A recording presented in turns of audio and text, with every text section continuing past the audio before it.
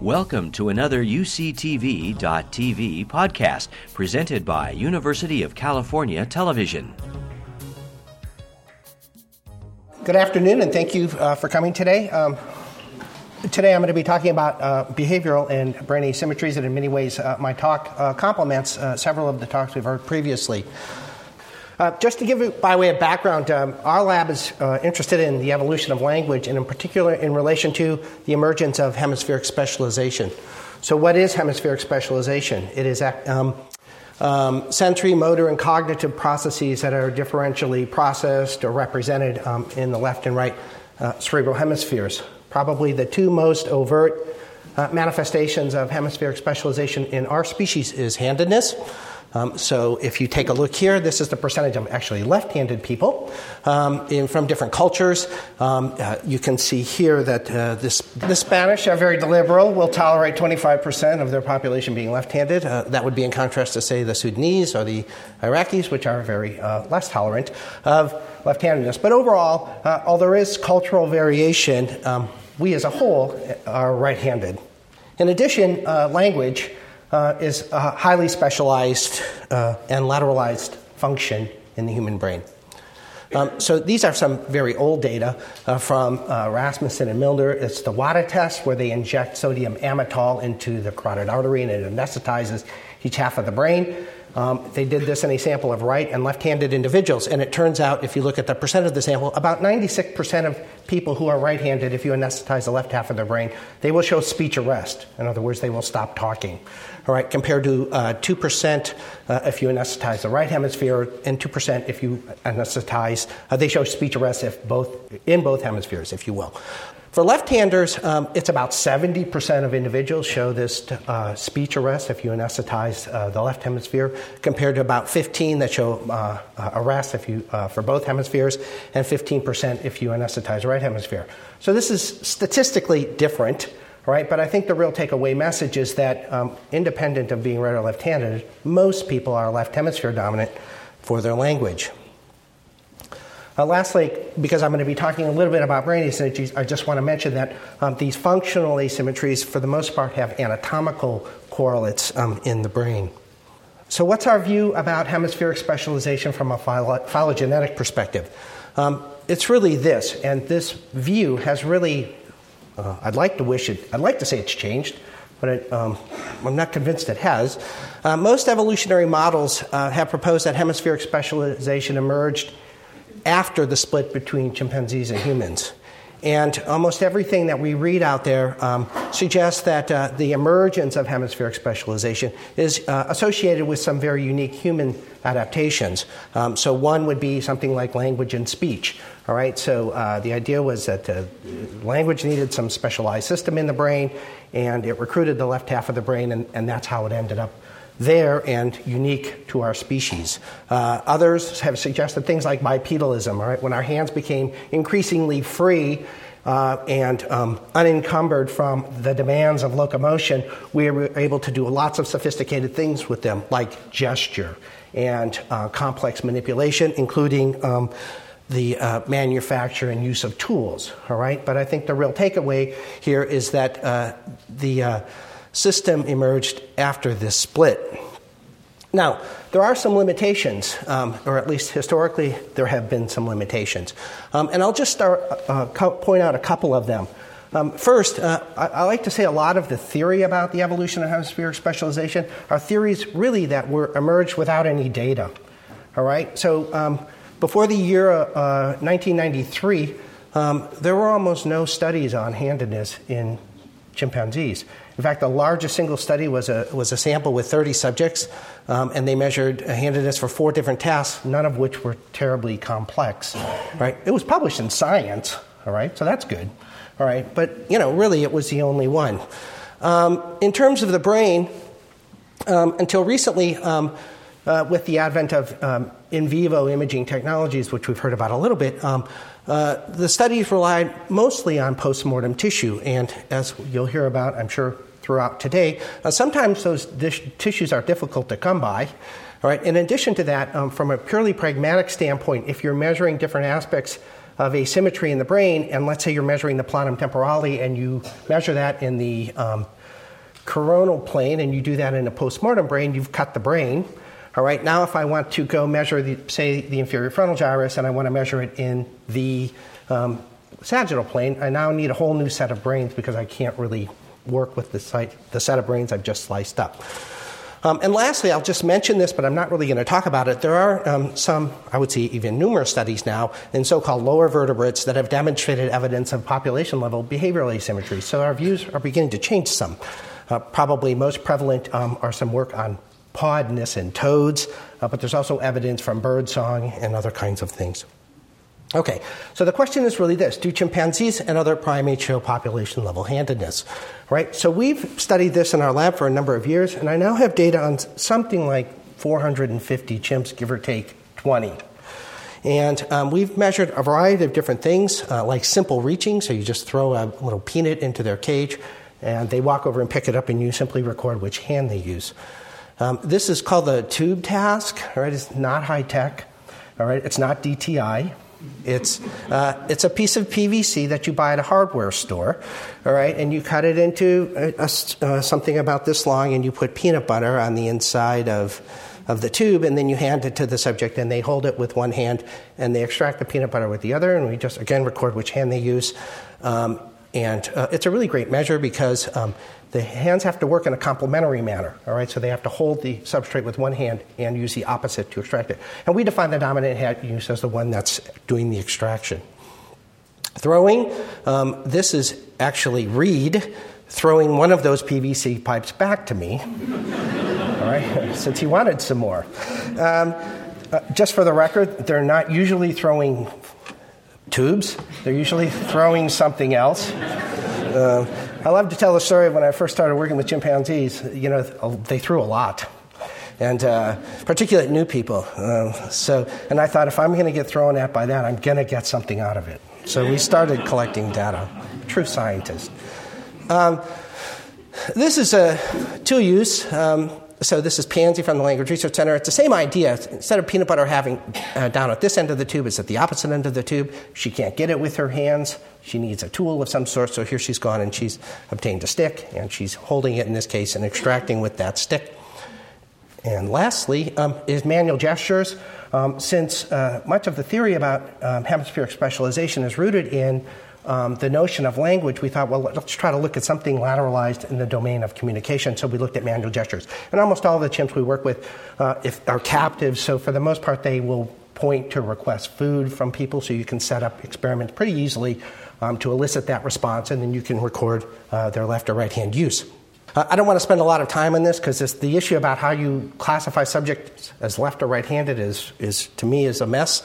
But for this purpose, we can calculate a z-score based on the frequency of their right and left hand use, and we can, if they have a z-score greater than 1.96, we'll call them right-handed. Less than 1.96, we'll call them left-handed, and everyone else is what we'd call ambiguously handed. Okay, so here are some data.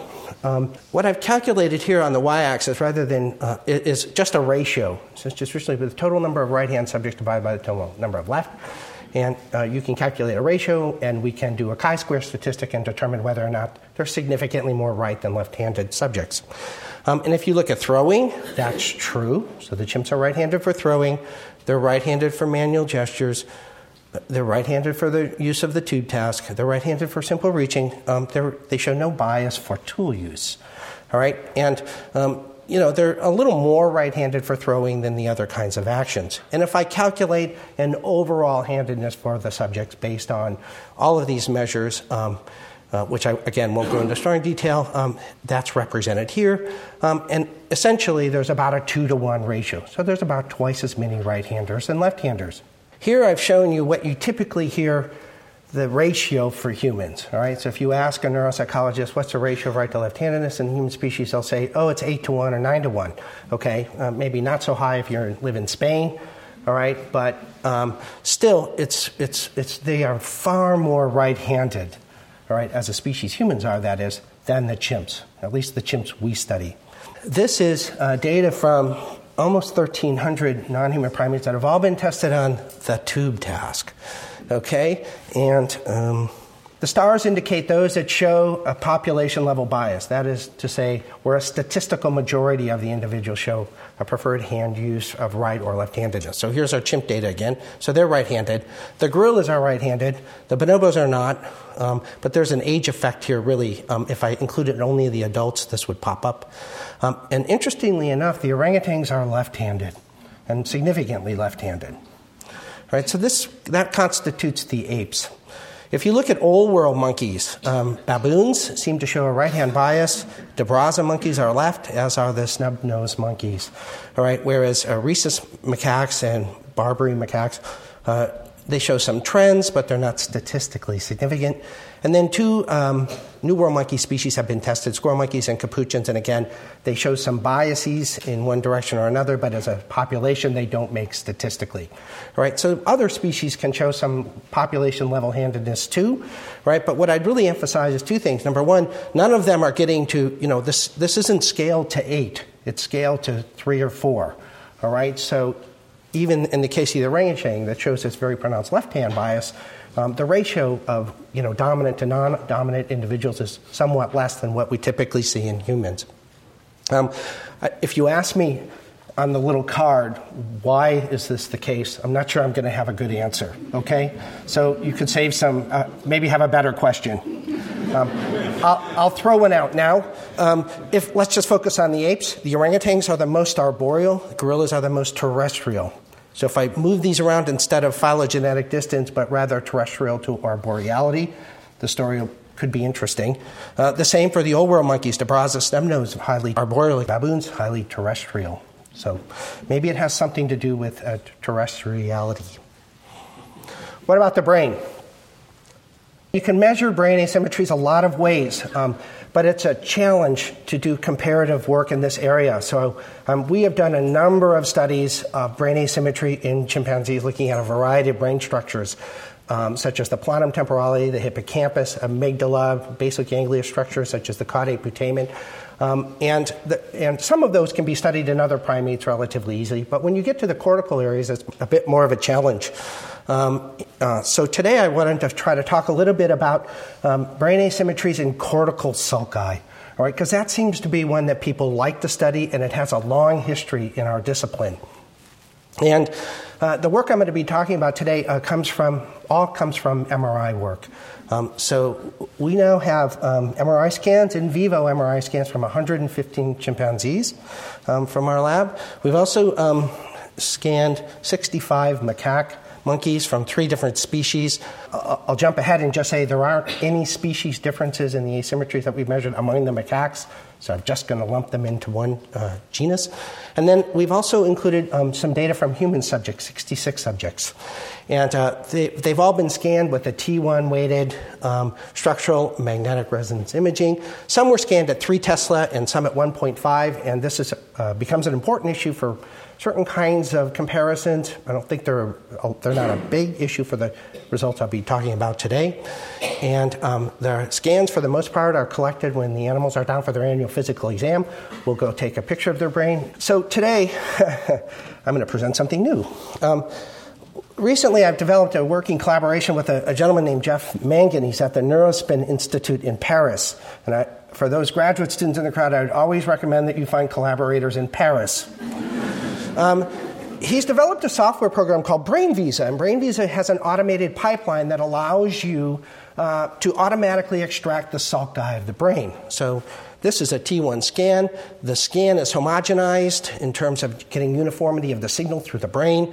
If then a mask is made of the brain, this is really not necessary because we skull strip the brain first, but sometimes they don't skull strip, so they make a mask that distinguishes the brain from skull.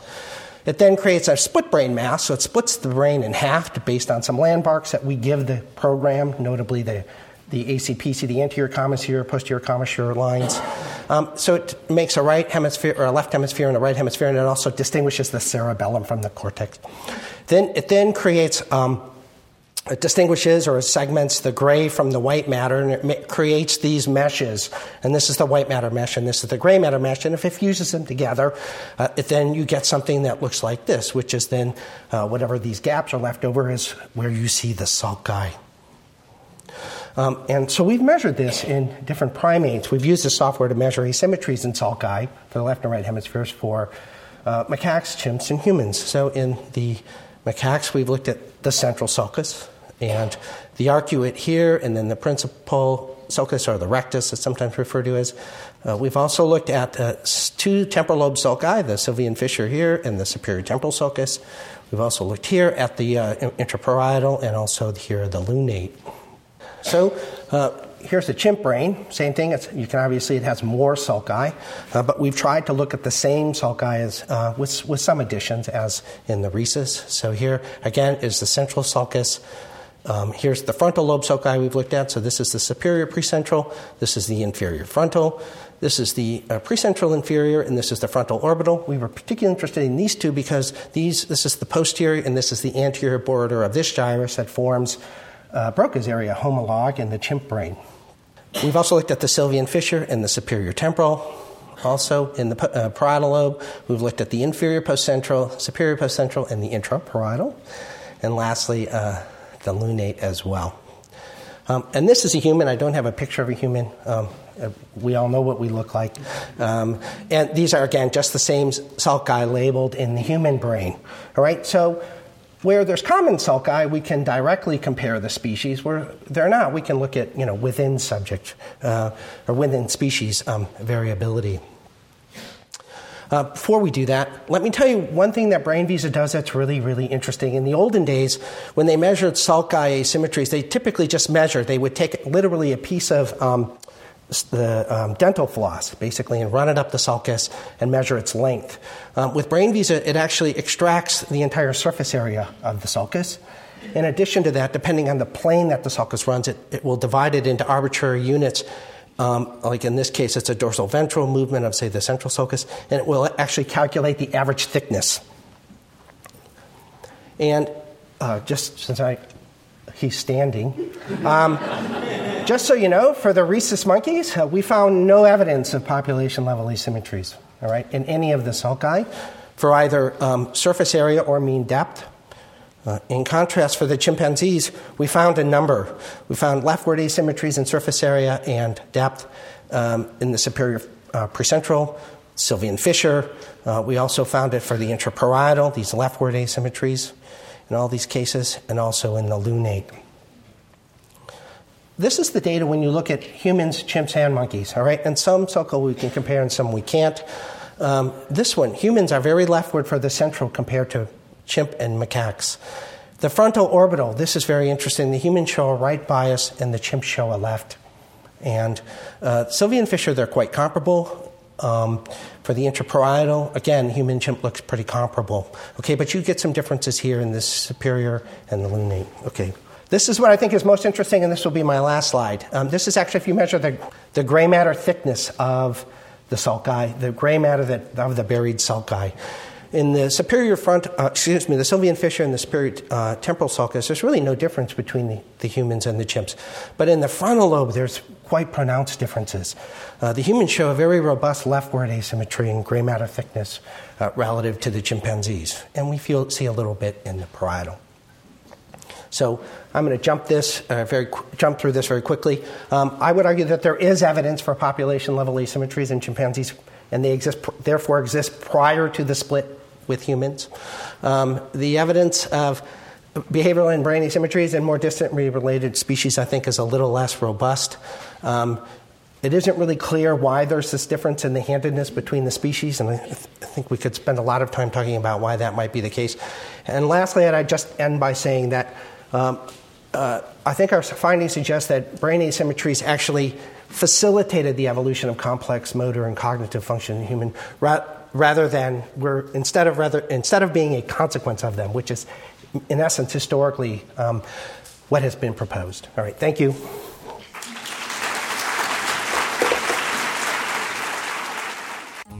You've been listening to a podcast by University of California Television. For more information about this program or UCTV, visit us online at uctv.tv.